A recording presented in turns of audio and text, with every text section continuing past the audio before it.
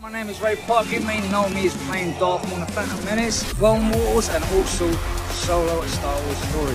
You're listening to Star Wars Stuff Podcast. The Force is strong with you all. And remember, Sith walk. Hey, this is Dominic Pace, who plays Gekko the Bounty Hunter from The Mandalorian, letting you all know you are listening to the Star Wars Stuff Podcast. Wishing everybody all the best, and may the Force be with you. Hello, everyone, and welcome back to the Star Wars Stuff Podcast. I am David, part of the Blue Harvest crew. That was a very slow intro, David. Are you tired? What's up, everybody? It's Colin here. We have a lot of news to break down. We are still kind of recovering from Star Wars Day. Man, that was such a fun, so for me, Star Wars Day was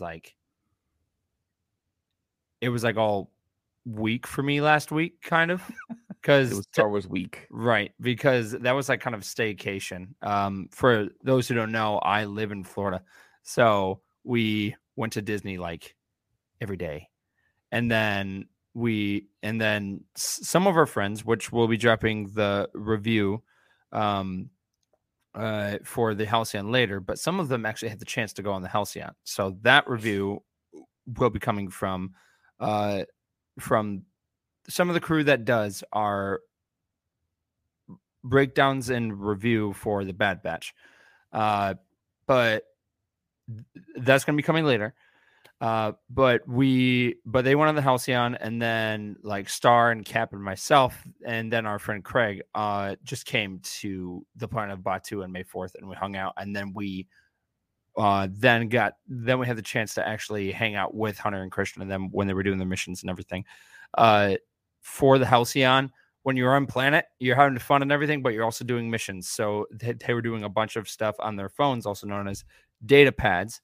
Of when they're on planet. So you'll hear all about that review from them sometime this week. But yeah, that was a fun trip, and I've got a lot of stories. David, how did you spend your May 4th? I went to the movie theater 3 times. I saw Guardians of the Galaxy Volume Still haven't 3. seen it yet. I'm seeing it tomorrow. I have been avoiding spoilers. I was going to see it on Friday, and then our friends are here, and I was like, I never see them in person. I want to spend as much time with them as possible. So we got a refund on our tickets, and then we moved them to Tuesday. So, but yeah, I'm surprised I haven't really seen any spoilers. So yeah, it's a terrific film. It's a space opera, and just to say what's up to everyone in the chat here. And yeah, before we get started, we do want to recognize all the people that support us on Patreon. Liam and Maka right now are in the chat, but of course, we have other supporters out there, and I want to recognize them like I always do. On the purple tier, we have Chris Simpson, Kevin Leininger, Deb McCaffrey, Drew Peters, Sean Greathouse, Zach Netzel, and Mariana Atia Arnold. On the red tier, we have Fenrir526, Maya Morris, and on the black tier, we have Maka Tautala, who's in the chat right now, Nathan Shank, Evan Opaker, Liam McCallion, who is here right now watching us live, and Texas Vader 76. Thank you so much. Yeah. All your love, support. It's awesome. Thank you. Can't say thank you enough. Yeah. And it's cool to have conversations with you guys via messaging on Patreon, and I get to know you guys a little bit more than just the normal listener. It's awesome. So thank you so much. So Liam asked a question here. Please say we're not spoiling Jedi Survivor. I'm only 30%. And so we're not. Right. So I did post earlier on our Instagram that we were going to do our full review today. We're going to do a light review because David hasn't even touched the game yet. And then I just got done with Visions Volume 2.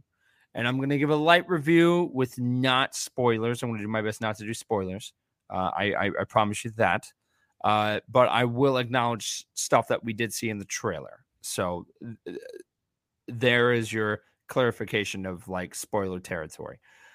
Because of our full review for Visions and Jedi Survivor will be happening on Wednesday. It will be a live stream. It will probably be a long episode because there's a lot to break down. And Josh and Ben and I both love the game so much. And Josh was also very, very excited about Vision. So I know he has a lot to talk about there.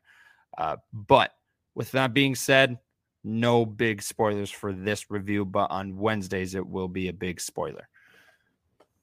Yeah. All right. Where to begin? Oh, David, you're on mute. Sorry about that. Yeah, I was gonna say, I think people want to hear about your May 4th week, as you put it, because you were posting a lot. You were telling me all the different things you were doing, and it looked like you were having a ton of fun. And you had essentially the crew that reviewed the Bad Batch when it was live on the podcast. So everyone was there.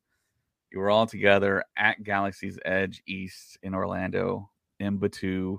Some of them did the Halcyon. So how was it?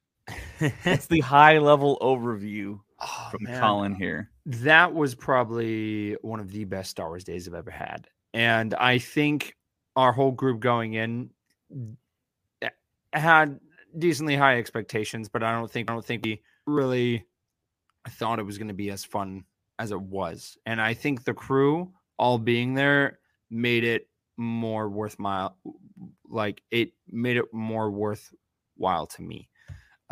Because in the Star Wars community, you meet a lot of great people.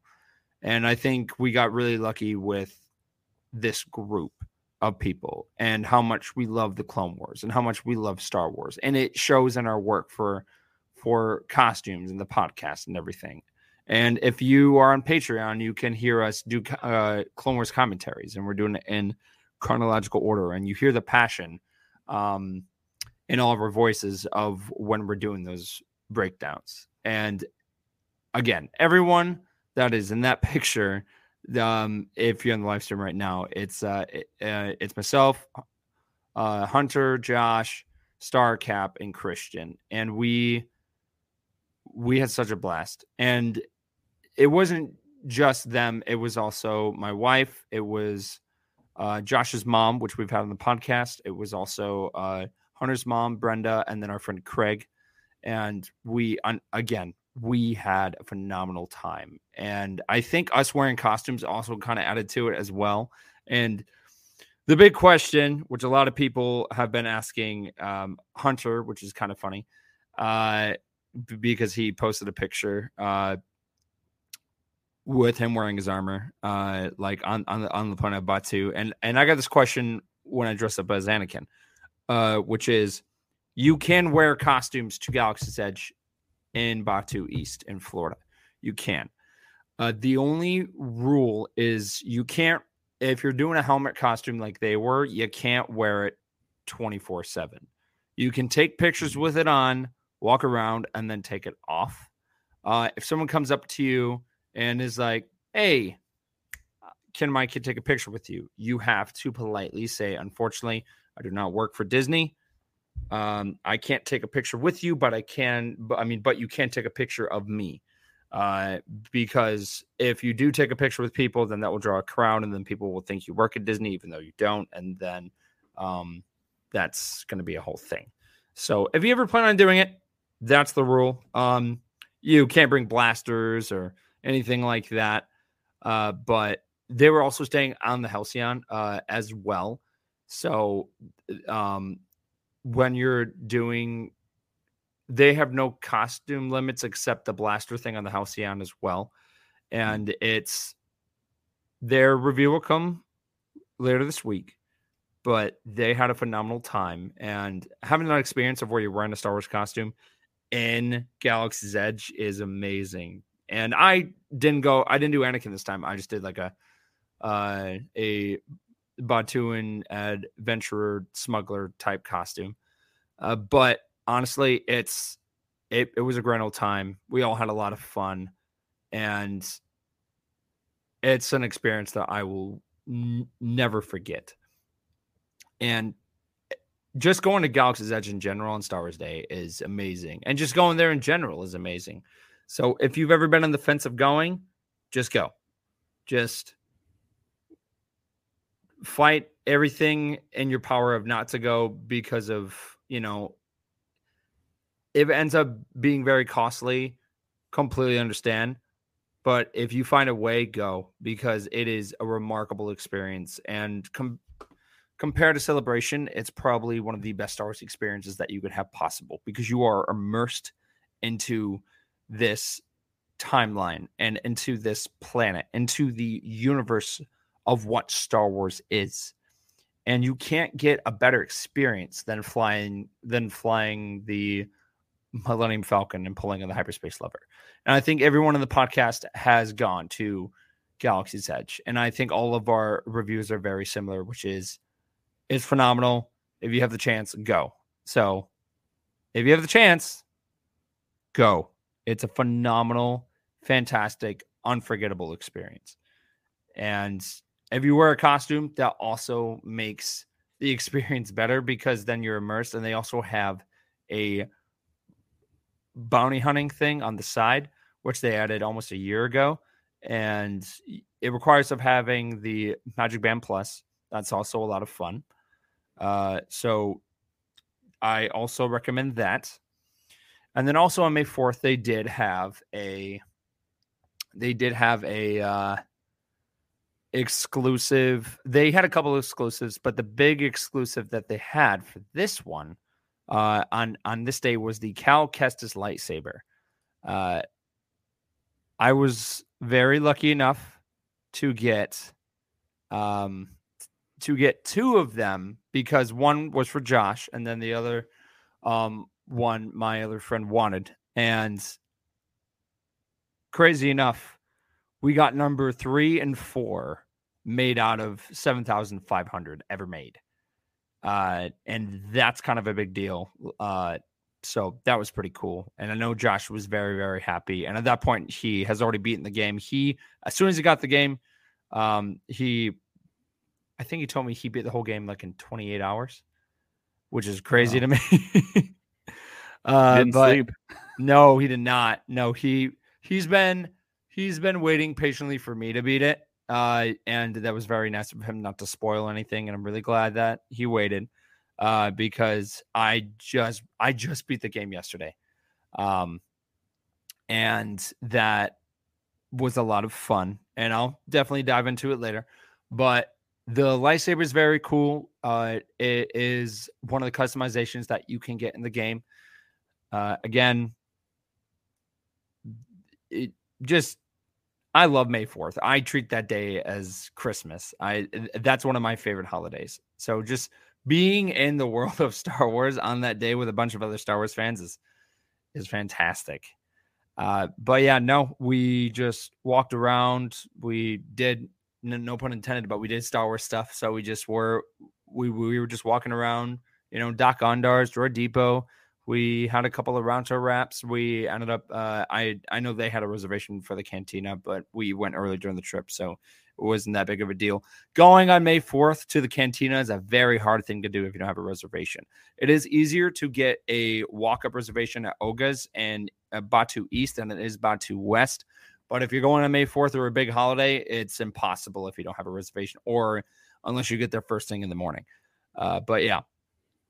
And then Hunter and his mom, a couple of days before, they actually did the lightsaber experience, which that was super cool for them, because they have never experienced that. And yeah. I didn't go to the lightsaber meetup. I know Josh did, and he said it was a lot of fun. I'm seeing a lot of TikToks. It was kind of weird because people are acting like, they'd never done that before. So I was like, they do it every year. But I'm seeing a lot of videos, and I'm happy for everyone. I didn't stay because I've been to a couple. I know we went to the one with Ashley Eckstein a couple of months back for Ahsoka Tano Day. So I just remember that was fantastic. So I can't even imagine of what this year's Star Wars Day was like. And I think this being like the year of Star Wars, I know I say it every year. I think that kind of added to the excitement for everyone being there. But yeah, no, that was a fantastic experience. And Cy and Christian and just everyone helped make that experience even better. And there are so many fantastic people in the Star Wars community, and I can't stress enough that Star Wars brings people together. I think that's a big life lesson and moral that Star Wars has taught me, and it's fantastic. It honestly is. Star Wars is amazing, and just going there in a Star Wars environment on Star Wars Day with people that you met in the Star Wars community is very emotional. I know pretty much everyone in our group got very emotional because everyone comes from different backgrounds, but the love for Star Wars is the same. And you see it throughout, just everywhere that you go in Galaxy's Edge. And then with our group, of what we do in the Star Wars community with costumes and everything, our passion shows through our work. Our passion shows through the podcast. The fact that we got to hang out as a group in person, which not all of us are friends, that like friends that are close, like, that like a neighbors or anything. Most all these people in this picture live across the world. So the fact that we all got to hang out in one place was, again, a fantastic experience. So I think the moral of what I'm trying to say is go to Galaxy's Edge, try and get involved in the Star Wars community and have fun with it, because you never know who you're going to meet. You never know where that path might lead you. If we never went to Celebration, this podcast would never exist. And I know I mentioned that like every other podcast too, but it's true. It honestly is true. And David will tell you, if David never cut me in line, this podcast would probably not exist. But yeah. I wanted to ask you some questions about your experience there. So were there other cosplayers out there walking around? What like percentage? There were definitely other people out there. We definitely saw a couple of other Mandalorians for this trip for the Galactic Star Cruiser. I know there was a lot of people in the costume community, like of the Star Wars costume community, that were on that ship. So which again, they'll do the review, but I'm pretty sure that whole ship was full of Star Wars costume people. And the pictures I've seen and the pictures that will probably get released later, you'll understand why. Because for most of the voyages, you get a handful of people that are doing costumes. But it sounded like for this one, everyone that went on the ship had a costume, and that just sounded like a cool experience. And for the pictures I've seen, I was like, that's fantastic. So, yeah. Awesome. So other than the Cal Kestis lightsaber that was there special on May 4th, was there anything else that they did that they normally don't do since it was May 4th? They did have some different May 4th merch, and then they had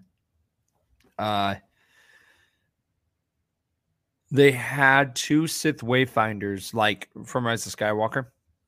But other than that, nothing major. There was also the rumor that Boba Fett and Fennec Shan were supposed to walk out, but they didn't, and I found that interesting.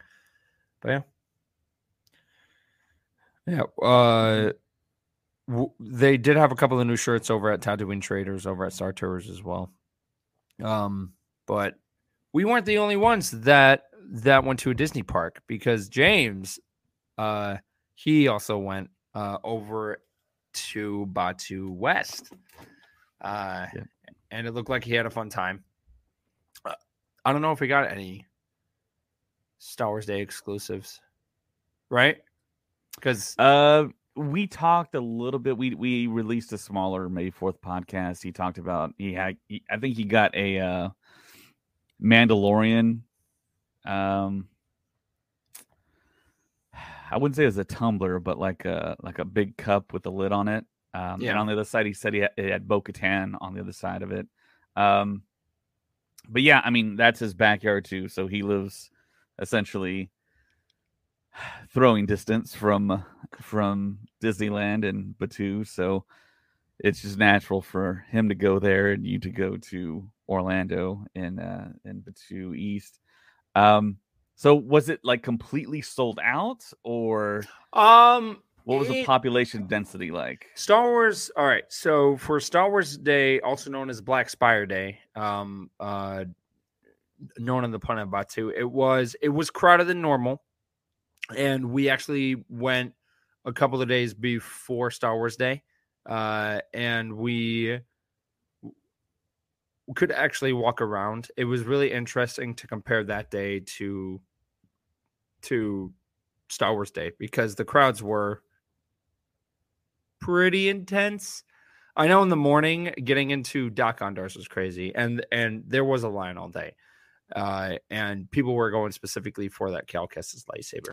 Yeah, speaking of that, I saw pictures of people buying like 10 of those lightsabers and walking away. Right. So here's the thing. That must have happened in Batu West because they had a limit over at East. Wow. You can only buy 2 because of I was curious myself. So I was like, how many could you buy? And they were like, well, the max is 2, which I'm glad they did. I'm sad they didn't do that over at West. So that makes sense of why they ran out so quickly over there than we did. But they had the limit of only buying 2 per person. I saw a woman with a baby stroller, and she had like 8 of them stacked. And it's like, well, I really don't care what people think of what I'm about to say. I hate people that do that because there's people that really, really want, those lightsabers for joy, not to resell them on eBay for more than what they're worth.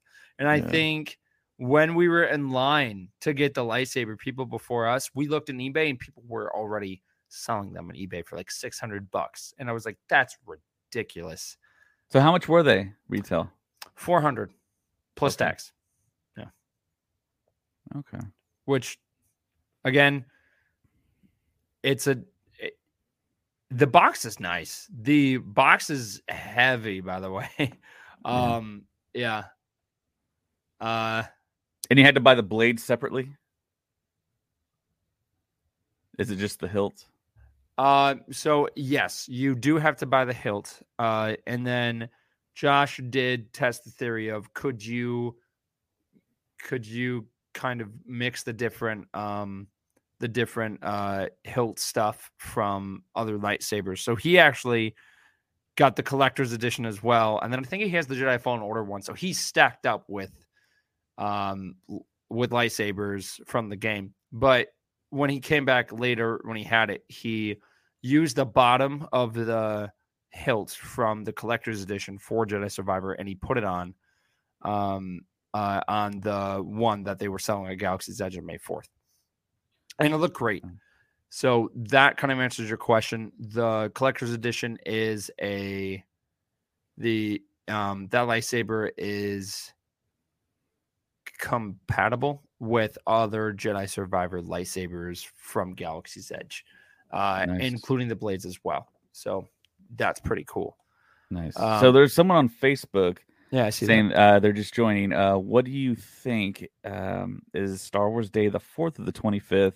I think that was the day, the 25th. So our last what they're podcast, saying is true from a certain point of view, in my opinion, because if you think about it, May 25th, is when A New Hope came out.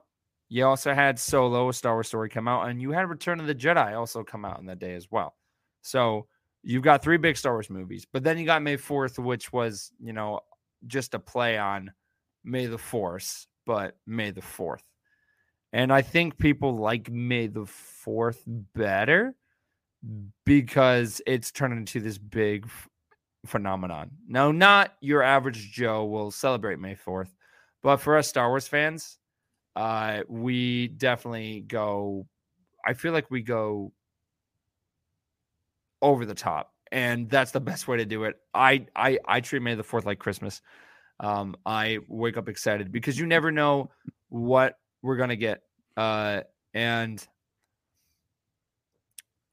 I just, because of, there was that one year on May 4th in 2020 where we just got a bunch of announcements on that day. And I think it was because they knew that Celebration was not going to happen, and I think that's why it dropped. But I just remember that was like the standard. It was like, oh my gosh, something's going to happen. And we've had a couple of different things.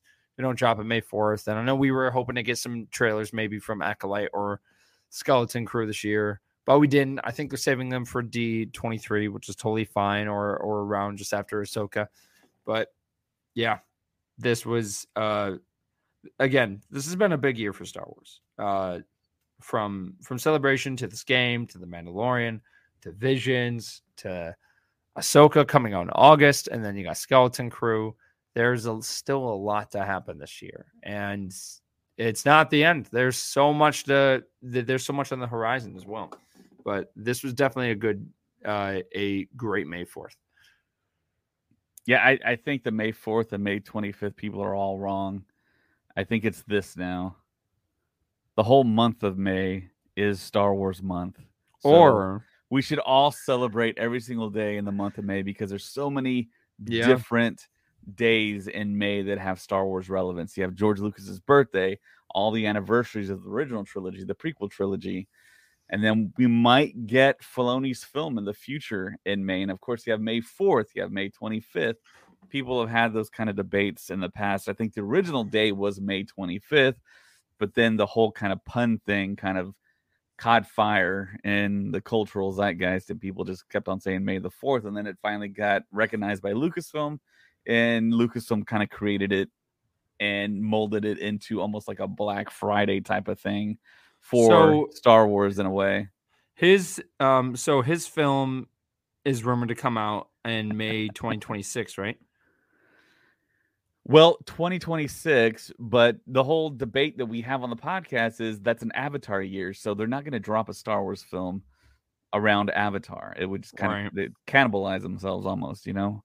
Okay. And they would take away money from the money-making machine that is Avatar, so... I am waiting for the day where they have a Star Wars movie come out and on May 4th. I think that would be a great way to help like kind of spice up that day. But yeah, and they did release Visions season 2 on May 4th. Yep. And they released Jedi Survivor around May 4th. So yeah, we've got May 4th happening on a Saturday next year. Wow. Yeah. I wonder what they're going to give us this time. But see, in years past, they haven't given us a whole lot. But I think Lucasfilm is kind of slowly ramping up to giving us more stuff. And someone brought up Revenge of the 5th. There's Revenge of the 5th, Revenge of the 6th. And I mean, to me, May is Star Wars month. It's Star Wars.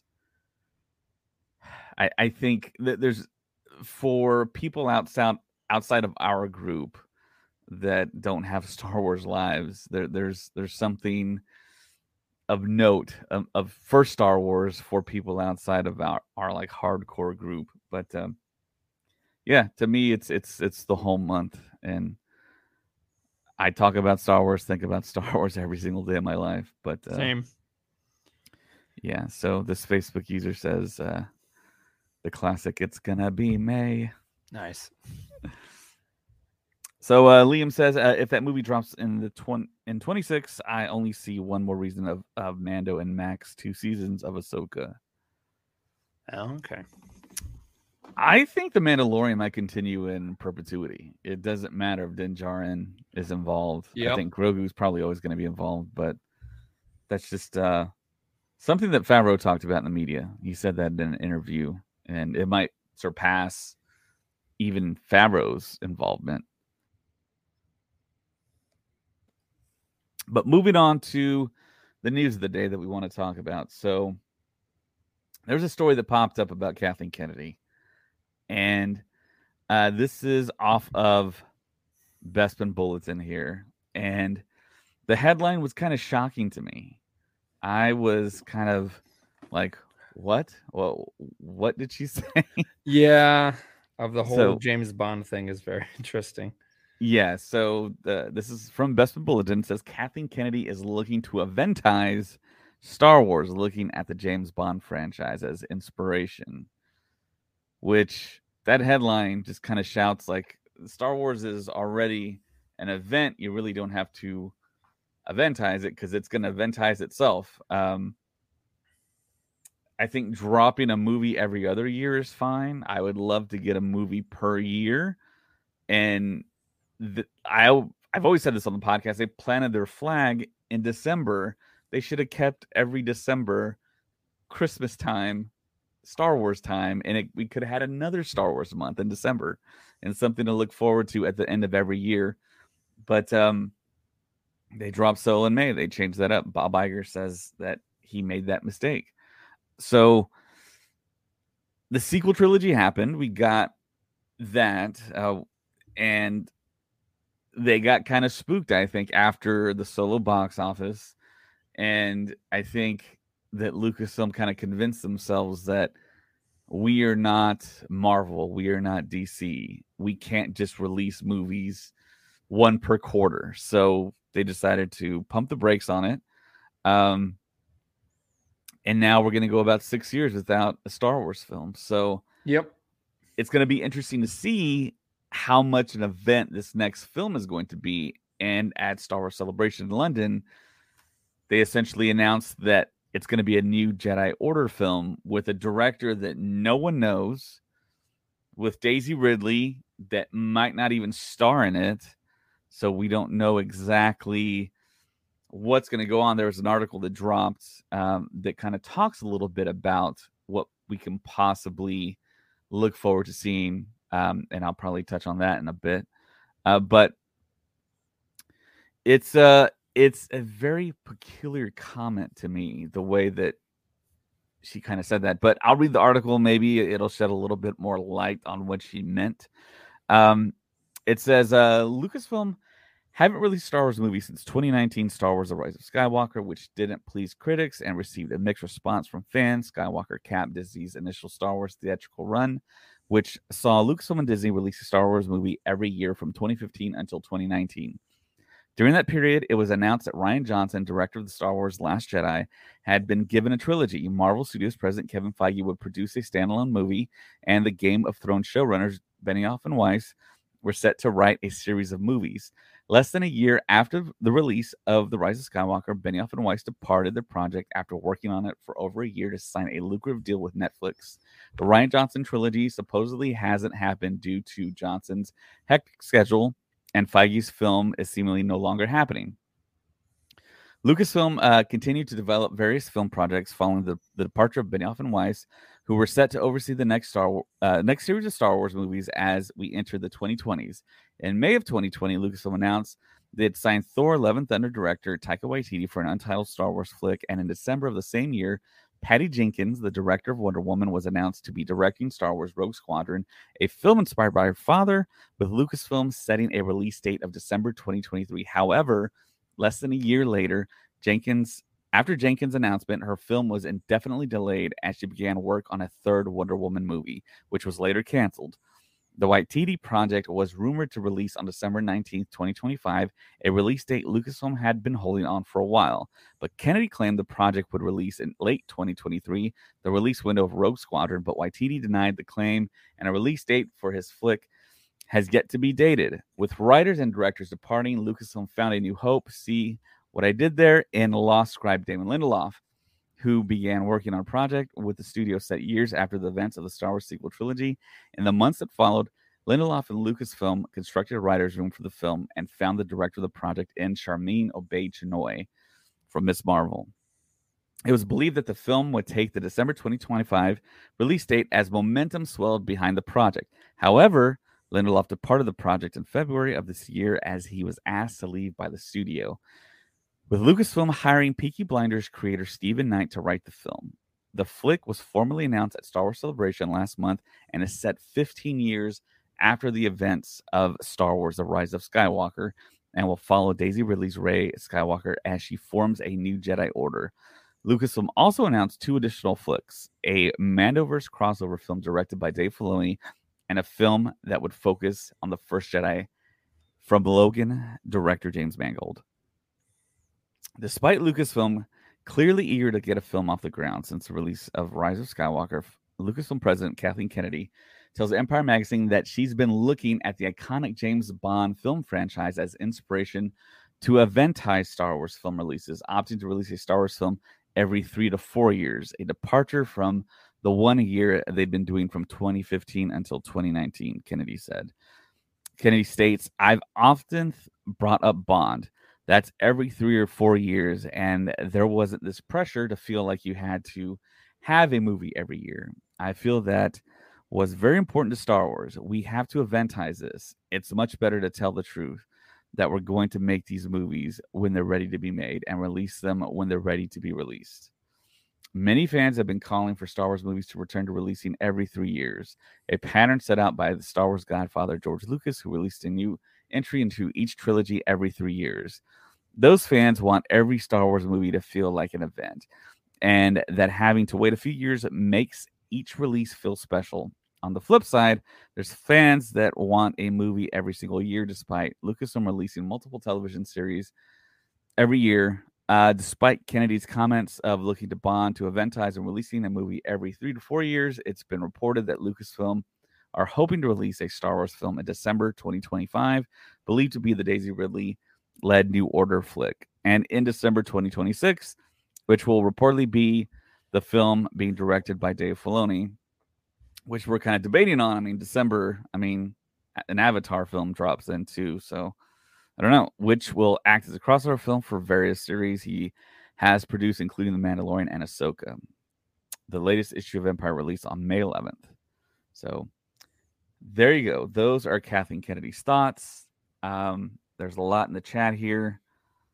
So this Facebook user says, will Star Wars become like Marvel, quantity over quality? I think that Lucasfilm could learn a lesson from Marvel. You don't have to take it as fast as what Marvel's taking it, I think they put the pedal to the metal. I agree. They're releasing a film or two every quarter, it felt like. But see, there's so much in the Star Wars lore that they can start in development, start going. You got Revan, you got Bane, the Old Republic, Knights of the Old Republic, the High Republic. There's going to be a big gulf of time between the very first Jedi and the High Republic, which is essentially the Old Republic. There's thousands of years in there. And then there's the future after the Rise of Skywalker. You can take some of these novels that are just awesome and make those into live action films. With this writer's strike that's happening, it's everything's going to halt for a little while. I think everything that they've promised us as far as Star Wars goes for the near future isn't going to be affected by the writer's strike. But I think it's safe to say that we're going to get essentially what has been promised. So yeah, Kathleen Kennedy wants to take Star Wars into the realm of release a single film every 3 to 4 years, which I see her point, but I don't think we should have to wait that long. Eventizing Star Wars, that's kind of, to me, that feels like episodic films. The episodic films can be the event films, but you can still, in my opinion, release the standalone films like the Feige film that was told to us that we were going to get. And I think the fans will understand, okay, this is not an episodic film. This is kind of a one-off film, like a Rogue Squadron. That's not going to be an episodic thing that ties into the Skywalkers or Rey or the continuing story with episodes. So I think there's a way to do it. To me, it feels like Kathleen Kennedy isn't going anywhere. A lot of people in Hollywood are like, it's the worst kept secret that Kathleen Kennedy is leaving after this summer, after Indiana Jones. But it feels like she's staying there forever. until she can't work anymore. It feels like I think that's also kind of interesting as well, because I know there were the rumors that were just like, oh yeah, she's gonna be leaving after Indiana Jones. She will be leaving after season 3 of The Mandalorian, and it's just like, I'm curious in how that works. Like how, I mean, of the political way, I guess, kind of look at it. Like, does someone just keep being in that position and until like, all right, your time is up, or is it like, is there a vote? Is there like, how does that work? Because I don't think that's something that's really talked about either. Like, because Kathleen Kennedy has been in charge since 2012, and it's been a long time. So I'm curious on how much longer that she plans on being there. Yeah. She is an older person. She's from the old school. She worked with Steven Spielberg and produced pretty much everything that he did. But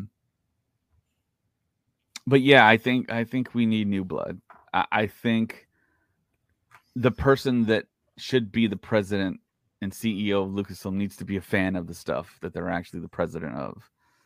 They need to know certain story points.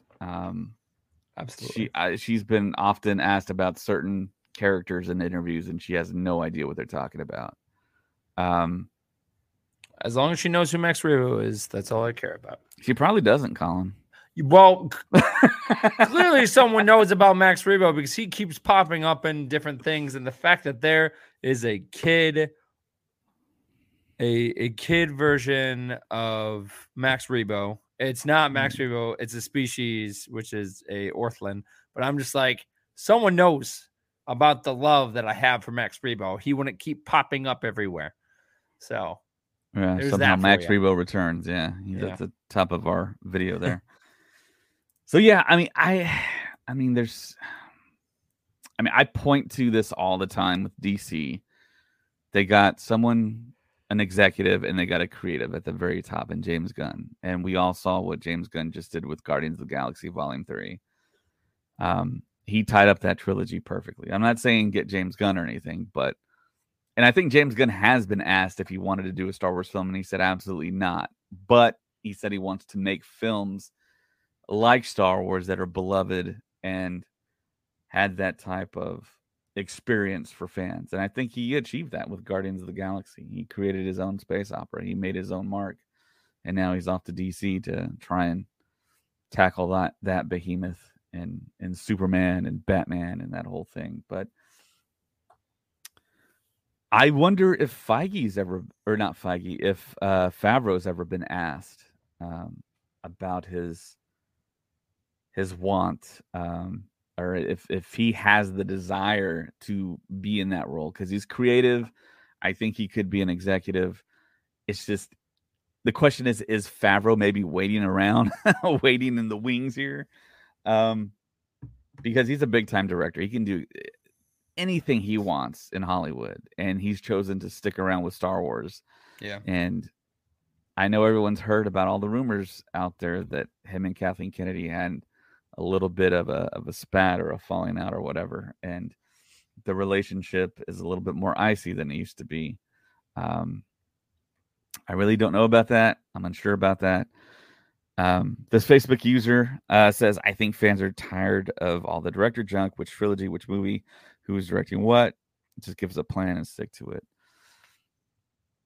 I think they've kind of come up with a quasi plan at this point to do those 3 films. And certainly Filoni's side of the house with the TV shows, that is being planned out. And the Rebel storyline is continuing with Ahsoka. And then with this crossover event, they notified us of that in 2019 in that Investor Day call. So there's a plan there. And people will bring up, well, why doesn't Filoni try and become the president? He's a high-level executive now, but yeah, Filoni is more of a creative. He's not a number cruncher. He's not a producer. He's on the creative side. So if Kathleen Kennedy were to step down or retire, whatever, and Filoni would have to have someone next to him that has experience someone that would basically sign the checks, and that's it. That's all you got to do. That's all you really got to do, in my opinion. And I think the fans would love that person. I kind of do sense a little bit of with Kathleen Kennedy and everything. I mean, you guys know me. I'm always reading all the Star Wars stuff. I'm trying to keep my finger on the pulse of what's going on, trying to read the tea leaves, so to speak. And it feels to me, after all these years, Colin said it, she took over in 2012. It feels like after all these firings of all these directors, asking Damon Lindelof to leave the project for the new Jedi Order film, it almost feels like Kathleen Kennedy maybe has a little bit too much control in everything, and she kind of oversees the franchise a little bit too much, and she's just kind of a hard stop for a lot of creatives that she's employed, and had the great idea of hiring Benioff and Weiss and having Colin Trevorrow write that script that he wrote that we've all kind of read and perused over, and it sounded like a great idea in comparison to The Rise of Skywalker. So it's interesting to see her comments, and it leads me to believe that she ain't going anywhere now. Maybe she's changed her mind in leaving, stepping down. So, yeah, that's just one of those things that it's kind of a tough pill to swallow, because there's just so much story out there. I mean, you can name like 10 projects off the top of your head. I mean, there's so many things they can do, and going live action with the books, the novels, the video games. I mean, there's Starkiller out there. It's DC's doing an Elseworld line of films, which is what, like, the Joaquin Phoenix Joker is. And we could have a Starkiller film. I mean, they could do side stuff. I mean, and just have, at least a movie a year. I mean, there's so much stuff. There's so much stuff. Right. And I completely understand where you're coming from. But I think for the common fan, I think that would get a little bit confusing. And the reason why is because of, you've already got the thing that Dave Filoni introduced, and we're probably going to see it in Ahsoka, which I think some of it we're already seeing in the trailer for Ahsoka, which is the world between worlds, right? That area is going to be a mixture of time travel, different timelines. They could open that possibility up if they wanted to, and I could definitely see them setting it up. Now, will that do well? Probably. Is it going to be confusing as hell? Absolutely, because if they ever did a Starkiller movie, people would be like, okay, so is Starkiller canon? It's like, well, technically yes, but all I gotta say is no. This is an Elseworld. Well, yeah, but I don't know if I like the whole multiverse thing in Star Wars. I think what's great. No, it's not multiverse. It's not multiverse. It's a different type of movie. It's not an episodic film. Right. It's a Star Wars movie, but it's not canon. Just tell people it's not canon. Audiences are smart enough to know what is the main storyline and what is not. Well, and they can do a whole marketing thing where this is not canon. This is based off the video game. Yeah, I just don't. I think the great thing of what they're doing with Star Wars right now is that there are some people that are all about the canon, right? So they are about that timeline. For example, you've got the High Republic. It's taken hundreds of years before the events of the prequels, original trilogy, and sequels, and the Clone Wars and all that. But it's still part of the Star Wars universe. It's just happening ahead of the timeline, and it will lead directly into it. You've got Jedi Survivor, which is its own thing, but it's also part of the main timeline. If you had Force Unleashed, but they treat it like an Elseworld story because there's no Cal Kestis mentioning, right? Show up anywhere. But it has characters from the movies and from the different shows in it, and that's, to me, to me, that's how it's just like, okay, it's still Star Wars, but it also like is its own thing. And right, which is the complete opposite of what they should be doing, I think. Because they should introduce Cal Kestis, which they hired a live action actor, in something in the mainline canon, which essentially would drive video game sales. Because I think there's some of the fear. There's some fear in that, okay, well, you invest your time in Jedi Survivor, and then nothing becomes of it in the mainline canon. Okay, so this is where I think they're leading into the future. And I'm not going to spoil anything. But the game definitely leaves it out for the third game, and the people behind the game, the people in charge of the game, have said that they look at Cal's story as a trilogy, right? So after you get done with the final game, those events could definitely lead into possibly the Mandalorian timeline. It could lead into the timeline that is happening with the Mandalorian, and we could see live action Cal Kestis there. There is that possibility of having Cal Kestis live action, and honestly, I'm calling it right now. I got a feeling that he's probably going to show up in the Dave Filoni movie. That is the best place to have him, and then having like the third game kind of line up with that, and then have him like kind of show up in there. That would be the reward for everyone playing the game, and it would just feel like all of us Clone Wars fans, you know, being huge fans of Ahsoka, and then all of a sudden, years later, we never even thought that it would ever happen in a million years. But here we are. We have live action Ahsoka. Just, she's there. And it's just like, that's crazy to think about. Is it everything that we imagined it would be? Probably not, because of it's a different actress and everything. And that's a whole, and, you know, people have their own opinions about it. But honestly, seeing those type of characters come from a show of animation to live action is a big deal. And what better way to have Cal Kestis come into live action than getting done with the final game and then leading into, you know, hey, here is, you know, Cal Kestis. This is what he's been doing the entire time. This is his journey. And I don't think they're not kind of closed off it. Like I don't think they're not closed off of the idea of it. I think they really are in the idea. I think they just want to make sense of where they could bring him in. And they definitely hinted at him in different, I mean, and in just the games in general, in different shows. For example, you've got the first season of the Bad Batch.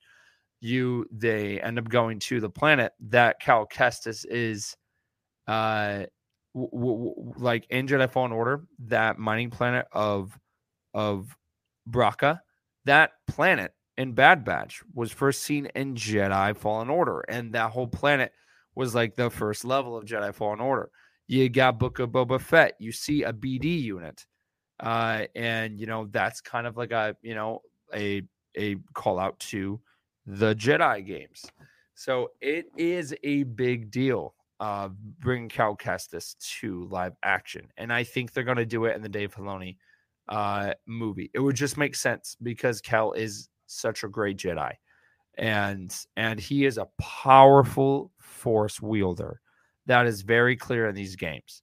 So I think that would be like their version of the Hulk, in my opinion. He is a very strong character with the Force, and I could definitely see that being brought into the team of the Mandalorian when they do fight the big bad, which most likely is Thrawn. So again, that's the best way to bring him in my opinion, is in the Dave Filoni movie. That makes the most sense to me. To me, from everything we've seen from Dave Filoni, he's only kind of realized the stuff that he's worked with predominantly. Now, you brought up the BD droid. That was a shocker to me. That was like, wow, they're actually kind of branching out a little bit. So that was surprising. But is there any other example where Filoni kind of like went out of his wheelhouse to get someone else that's not original trilogy, prequel trilogy, or the animation that he exclusively worked on, other than the BD droid And what was your other example? It was the planet. Oh, the planet. Yeah. Yeah, from Jennifer. I mean, hey, listen. They have carried a lot of stuff from Legends. They have carried a lot of stuff from the animation to live action. I got a feeling that Hondo's next. And that's something that a lot of people on the podcast are campaigning for, is to have Hondo live action. But a other good example is you have the Carillion type freighter ship, also known in Legends as the Outrider. That ship was seen in Star Wars Rebels. And I remember when it was posted on Facebook, because I didn't have an Instagram at the time, and I commented on them bringing it in, saying like, hey, you know, this is great. I really would love to see Dash Rendar in canon. And the official Star Wars page responded by saying, never say never. So you never know who will pop up. I mean, I'm still waiting for Dash Rendar, but I really would love to see more characters like that. And Cal Kestis has become a fan favorite. Cameron Monaghan is that character. He is fantastic. He loves ponchos. It's very clear. But I got a feeling that we are going to see him live action. I don't think it's not going to happen. I think it will absolutely happen, and it's going to blow people's minds. But they have to do it in the right way. And I think in the third game they will explain, you know, kind of where he has been and how cool would it be after you play the game, right? And then they have an after credit scene, and that game like scene has Mando coming up or someone from the Mandalorian and being like, hey, there's a big threat happening. Or maybe it ends up being Ahsoka and she ends up walking up and she's like, hey, listen, I've sent you for a long time. I've kept my distance because I know how much you went through and your pain and everything. But now is the time that we need you. Please come and fight the good fight. We need you, Cal. Like something in the lines of that. And that would just, oh my God. And then that would lead into the movie. Could you imagine like Cal, Luke Skywalker, and Ahsoka fighting side by side, just mowing down like of what's left of the Empire and the rise of the First Order? That would blow people's minds. And I know that he's not just this actor who does this game. He has done other different shows, and he is a good actor. And he's a big Star Wars fan too. And he's a big Star Wars fan. All of those ads with like Mark Hamill was hilarious. But and to him, I bet that was a dream come true of actually getting to make Star Wars jokes with Mark Hamill, and Mark Hamill kind of acting like he was his Jedi master. So I think that's the best way to have Cal come in, is in the Dave Filoni movie. That makes the most sense to me. Yeah. I hope so. I mean, that would be the dream. I'm calling it right now. I'm calling it right now, because I would love to have that happen and then play this clip that I just talked about and then put it on there and be like, mark the tape. Yeah. I was like, I never lost hope. This was my vision and it came true. Because I also did that with Max Rebo, and that was really, really funny. Do you remember like the couple of months that were kind of leading up into it? And then that first episode came out of the Book of Boba Fett, and I just paused it, and then I just kind of gasped and was like, freaking out. And then all day I got messages of being like, you put that into existence and it happened. And it was like, it's a dream come true. And Cal Kestis would also be a dream come true. He's such a great character. And Cameron is such a big Star Wars fan, and you see that passion in his work and just the way that he portrays the character in the game. So I'm telling you right now, I got a feeling it's going to happen in the Dave Filoni movie. And I know I might be getting people's hopes up, but hey, rebellions are built on hope. So you have to start from somewhere.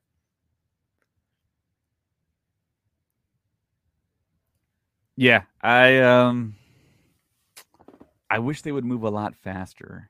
I'm not getting any younger here, but the point that you do make, that yes, EA Respawn wants to see this Cam Monaghan Jedi Fallen Order, Jedi Survivor as a trilogy and have that through line of a story happen, and then we could maybe jump him into live action. But it feels like it's taken forever, man. And the video game is a big seller. There's so many fans of this video game franchise. Star Wars, Lucasfilm has done it again with another beloved character in Cal Kestis. It's just, I'm kind of wanting for him to just, I mean, it would be nice if there was a little bit more transparency and they simply just threw us a bone and said, yeah, Cal Kestis is in talks to be in something live action. That would kind of calm my nerves. But it feels like, from everything that I've seen, that it's not something that they're looking forward to. And for me, for Filoni to put him in would be kind of a huge jump, because I don't think Filoni's a gamer. I don't think he puts in huge story points for other things that have happened in the Star Wars galaxy into his stuff. I think all the stuff that he's given us in live action has been pretty much close to the chest. It's stuff that he's already worked on in animation.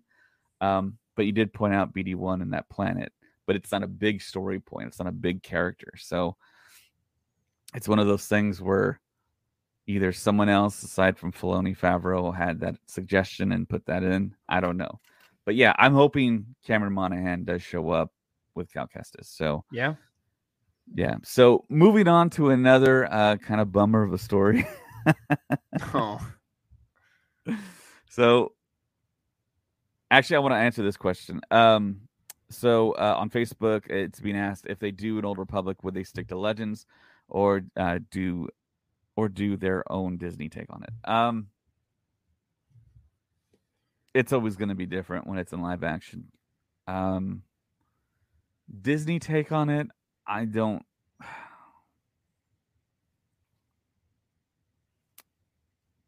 It depends on what you mean by that, but it would be different.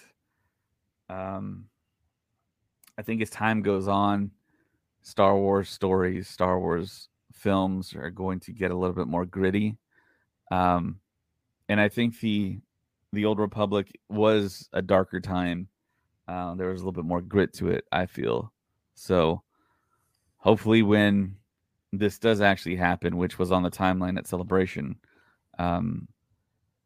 they can appease all those fans, because there's a ton of Old Republic fans out there.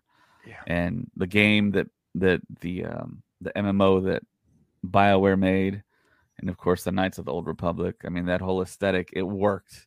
It was proven in the video games, and those are some beloved games. So, but yeah, moving on to the next story I wanted to talk about is these guys. I love these guys. I watch Infinity War. I watch Endgame maybe once a quarter. You know, I was watching Infinity Game the other day. So there's a story that came out on Best in Bulletin that the headline is, the Russo brothers had talks to direct Kevin Feige's Star Wars movie. So this is the article. I'm going to read it right now. In 2019, it was reported by various trades that Marvel Studios president and the mastermind behind the MCU, Kevin Feige, would be teaming up with Lucasfilm to develop an untitled Star Wars movie for the studio, which he'd be producing. Shortly after, it was confirmed by Disney's chief creative officer, Alan Horn, that Feige was indeed working on a Star Wars project for Lucasfilm. Since then, we had little information on the film. As it stands currently, the project does not appear to be happening.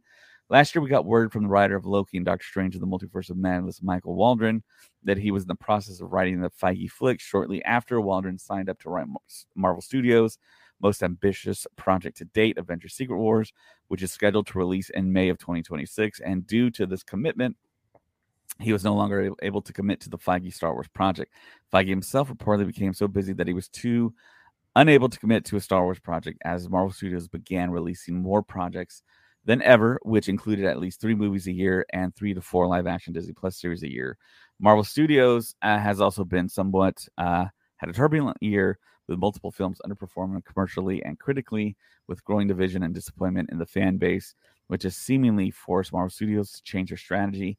Marvel Studios are set to spend more time in post-production on their projects, have been hiring more experienced writers to rewrite their films such as Fantastic Four, Thunderbolts, and Blade, and intend to slow down on the number of series and movies released a year. We knew that the project would be the brainchild of Kevin Feige and that Michael Waldron would write that vision, but one thing we never had an update on during the various years that Feige project was in development was just who would direct the project. Many fans speculated and assumed that whoever it was, they likely have ties to the MCU and worked with Feige previously, with some fans speculating that it could be Peyton Reed, who directed The Mandalorian Season 2 finale, or the Russo brothers, who directed both Avengers Infinity War and Avengers Endgame, and we now seem to have an answer. During the last episode of Spartless, a podcast hosted by actors and comedians Jason Bateman, Will Arnett, and Sean Hayes, Joe and Anthony Russo, better known as the Russo brothers, revealed that they had early talks with Marvel Studios head honcho Kevin Feige about possibly directing a Star Wars flick, with Joe Russo saying, "We love Star Wars. There were early conversations. There were some early conversations with us. Kevin Feige is a huge Star Wars fan, and there were some early conversations about maybe teaming up with Kevin to do Star Wars. I'm sure if this was 2019, many Star Wars fans would have been elated by this possibility, with Joe and Anthony coming off the back of two fantastic films in Infinity War and Endgame, two films which went on to become some of the biggest grossing movies of all time, as well as other Marvel hits such as Captain America, Winter Soldier, Civil War. However, since Endgame and stepping out from the Marvel Studios shadow, the results of the Russo brothers projects have been fairly disappointing. The Russos released the Tom Holland-led Cherry, which received a negative response from critics. Russos followed up Cherries last year with the star-studded The Gray Man, which starred Ryan Gosling, Ana de Armas, Chris Evans, for Netflix, which also received negative reviews. Most recently, the duo released a 7-episode series, Citadel, for Amazon Prime Video, which boasted a budget of over $200 million, with some reports claiming up to $300 million, which was received a middling response from critics and audiences alike. The reveal from the Russo brothers follows comments made by Lucasfilm president Kathleen Kennedy from Star Wars Celebration, where she claimed that Kevin Feige wasn't officially announced, and that it was a story in the press and fandom. Despite Alan Horn confirming the project was being developed, Kennedy added that there was nothing to the Feige project, which was totally bizarre, and that the duo never discussed an idea, even though we knew that Kevin Feige had hired Michael Waldron to pen the project, which he confirmed he was doing last year, and the Russo brothers confirmed they had discussions about the directing the feature. The Russo brothers' next project is a film entitled The Electric State, which features a star-studded cast including Millie Bobby Brown, Chris Pratt, Ke-Huy Quan, Giancarlo Esposito, Brian Cox, Anthony Mackie, Jenny Slate, Jason Alexander, and Billy Bob Thornton. Marvel Studios' next theatrical release is the highly anticipated Guardians of the Galaxy, which just happened, which hit cinemas. And the next Star Wars theatrical release is believed to be the Daisy Ridley-led New Jedi Order movie, which there's debate about if she's leading, directed by Charmaine Obaid-Chinoy, which could release on December 19th, 2025. Though there's new reports claiming the long in development Star Wars flick from Taika Waititi is set to shoot next year. So there you go. Well, there what you do go. you think about the Russo brothers not working on a Star Wars film? I think that film would have been amazing. And I think we all know it would have been. Now the question is, what era would have taken it? Like, of what era would that movie take place? And again, kind of going back off to what a couple of people were saying in this chat, which was the Old Republic to me would be a great way to go. And I think the Russo brothers would have killed it. Now, here's the question though. Are they fans of the Old Republic? I don't know. But again, I think people working on Star Wars these days are fans themselves. So they would probably do something during the era that they fell in love with the most. I don't know, like, of what era that the favorite is. It to me, it's probably the original trilogy. That's my guess. But I think seeing them tackle the Old Republic would be very, very cool. But again, who knows? And who knows if Kathleen Kennedy is telling the truth? Because a lot of people lie about certain things just so it can be a surprise.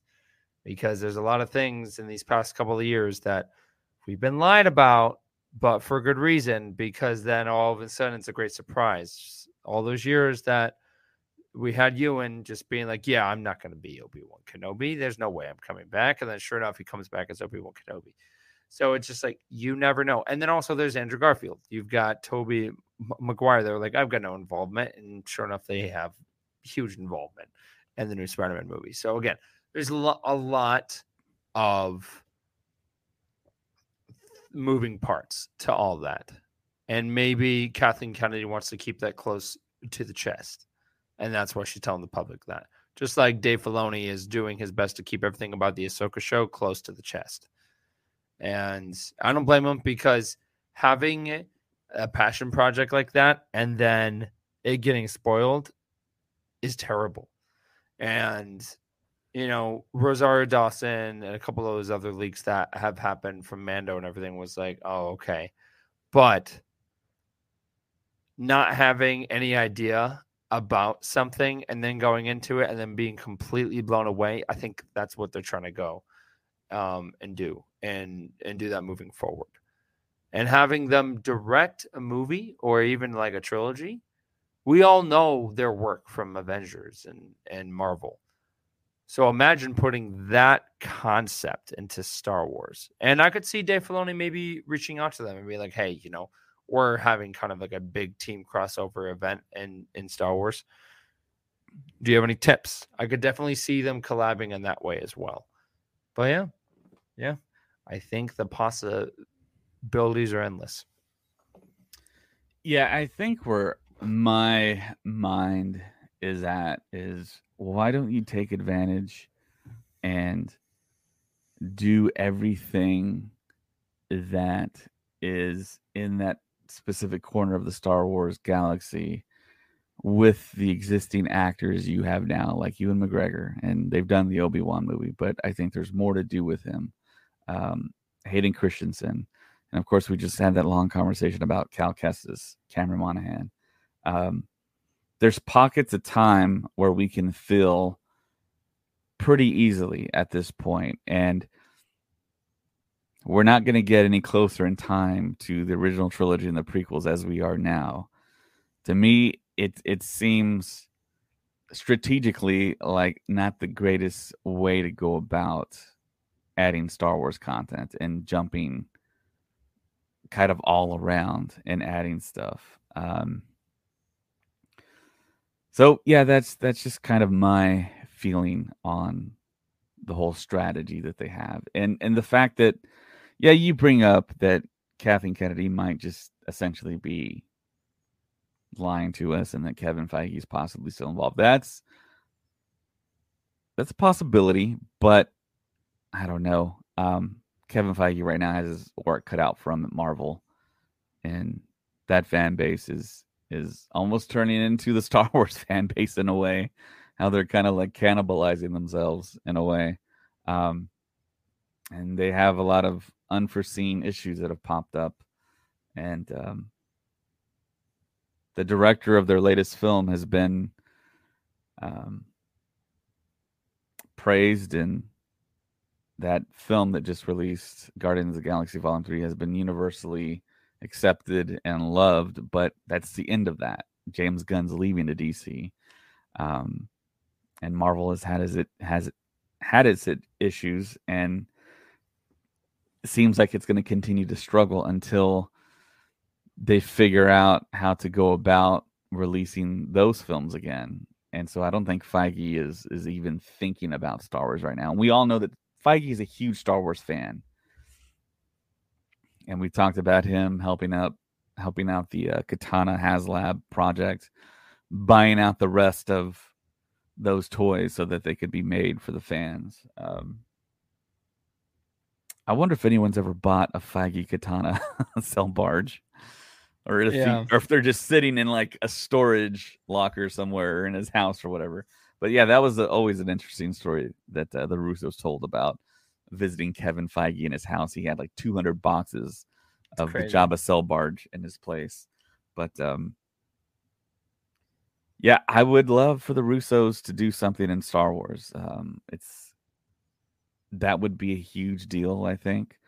But the whole instability with hiring these big name directors now, there is no stability. I mean, you just never know what's going to happen. And now we have a director in Charmin Obaid-Chinoy, who we've only gotten some episodes of Miss Marvel, and that's it. And Damon Lindelof said he was asked to leave the project, and he wanted to do something totally different from what Lucasfilm wants to do now. And we don't have all the facts. I mean, is Daisy really going to star? Is she not going to star? Is she going to be the Obi-Wan character for this new group of actors that will star? We don't know yet, but it feels like another loss for Star Wars that a Russo-directed Feige Star Wars film. That just sounds like a winner to me. So, but never say never. It might happen in the future. I know Damon Lindelof has said he's totally good to come back and work for Star Wars. So that's kind of the state of things right now. We're going to get 3 films for sure at this point, because you never know, they might disappear. I don't think Filoni's film will disappear, but the other 2 possibly might get pushed back, maybe due to a writer strike, a possible actor strike. I don't know. So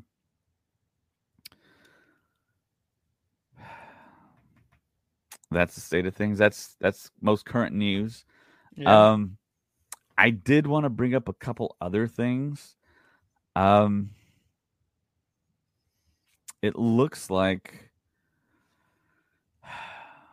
let me find them here. So adding to our May 4th week that we had, I actually had the opportunity to go visit a Star Wars collector's house in Texas, and he's actually opening up a pizzeria, which is 80s themed. So the more heavily decorated side of that pizzeria is going to be Star Wars. And I was able to go to his place and see a lot of his collection. And he's going to have some life-size collectibles in the pizzeria that it's basically going to add to the vibe of the place. And it's going to be 80s themed. And I actually have a picture here of me with the Vader that will be in the pizzeria. It's life-size, 2-scale. And you can see in between us right there, there's a Tusken in the back. I believe that's going to go in the pizzeria too. Awesome. But yeah, he's going to have a lot of Star Wars stuff infused in that place. And apparently it's going to open sometime this year. The date is not locked in, but hopefully we will have Michael Hawes on the podcast to talk a little bit about his collecting. And it'll probably be a full-blown podcast because this guy's really into models and the history of the original trilogy of Star Wars in general. And he basically has an entire floor of a house just dedicated to Star Wars. And with that alongside that floor, he has his own other kind of collection that he has. And it's incredible, man. He's been featured on the news, on the local news. And what's ironic is some of these news stories dropped recently. And I was asked if I knew about this. And I was like, I was just at this guy's house yesterday. So it's kind of ironic. And I sent you guys some pictures. And yeah, he has an incredible collection. Lots of stories. And there was one story that I brought up when he was showing us his stuff. He had one of the original Kenner Luke Skywalkers with blonde hair, with the telescoping lightsaber. in his wrist. And I told him one of my first memories was actually playing with that action figure in a church that my grandfather built. And there was no head on the figure, but I would still play with it. But I hated the fact that my Luke Skywalker had no head.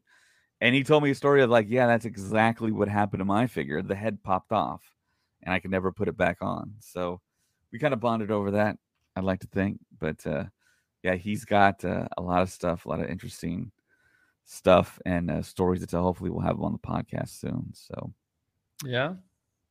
And also, we talked about this before, May 4th, Carrie Fisher got her star officially. You can watch that video. Billy Lord gave an awesome speech. Mark Hamill gave a great speech. And a lot of people say long time coming, but the whole Hollywood star on the Walk of Fame is there's certain requirements and certain kind of I'm pretty sure Carrie Fisher was asked a long time ago. She probably just maybe declined and maybe gave the notification to her state that, yeah, I can have the star after I'm gone, or maybe just Billy Lord made that decision. But yeah, that's that happened. That star's actually close to Mark Hamill. So if you go down to Hollywood Boulevard, you can check that star out. And I think that's pretty much all I had. And like what Colin said, actually, there's one more thing. We did an interview with an artist from Scotland named Chris Owen, and we released that podcast yesterday, and you can check it out there. He has a lot of cool art. You can actually buy it online. He's been to a few Comic-Cons locally for him, and just a cool guy. He's a fan of a lot of stuff that I think our listeners are fans of. Jurassic Park. He mentioned doing stuff for Alien. He wanted to do Predator stuff. So all the stuff we love in pop culture, he does pencil drawings and some really great looking stuff. And Lucasfilm has commissioned him to work on tops. So he has been employed by Lucasfilm. So yeah, we had him on. You can check out that podcast. And I think that's all I got. Colin, did you have anything else you wanted to add? Yeah, man. Get ready for Ahsoka, because it's just around the corner. And to kind of fill in that gap, I would play Jedi Survivor. I would watch some Visions. And then if you really want to dive deeper into the character of Ahsoka, go watch Clone Wars. Go watch Star Wars Rebels. That show will be coming out in August. We don't have an exact release date, but we know it's coming out in August. And there's a lot to look forward to in that show. There's a lot to look forward to in the future. And one great thing about all of that is you have us on the podcast to help you go on that ride in the galaxy far, far away. So thank you for joining us every single week. Thank you for everyone that's on our Patreon. We have so much fun just doing all of this, and it's a blast. We love you all. We want to be doing it if it wasn't for you all. So thank you so much for just tuning in and joining us on this crazy ride. And yeah, if you're watching us on YouTube, hit the like button, subscribe if you haven't subscribed. Also, you can find us on Instagram at Star Wars Stuff Podcast, on Twitter at Stuff Pod. You can support us on Patreon, Star Wars Stuff Podcast 2187. We're on TikTok. You can email us at starwarstuffpodcast@gmail.com. Also, we have a Facebook page and a group. You can find us there. We'd love for you to give us 5 stars on Apple and Spotify. Write a review on Apple. The reviews have been pretty cool to see and read. And, of course, we have Star Wars Stuff Gaming on Twitch. And we have our website, stuffpodcastnetwork.com. And for Colin, my name is David, and may the Force be with you. Always. Max Rebo lives. Da da da da da da da da da da da da da da da da da da. Oh my gosh, press it. Let's go.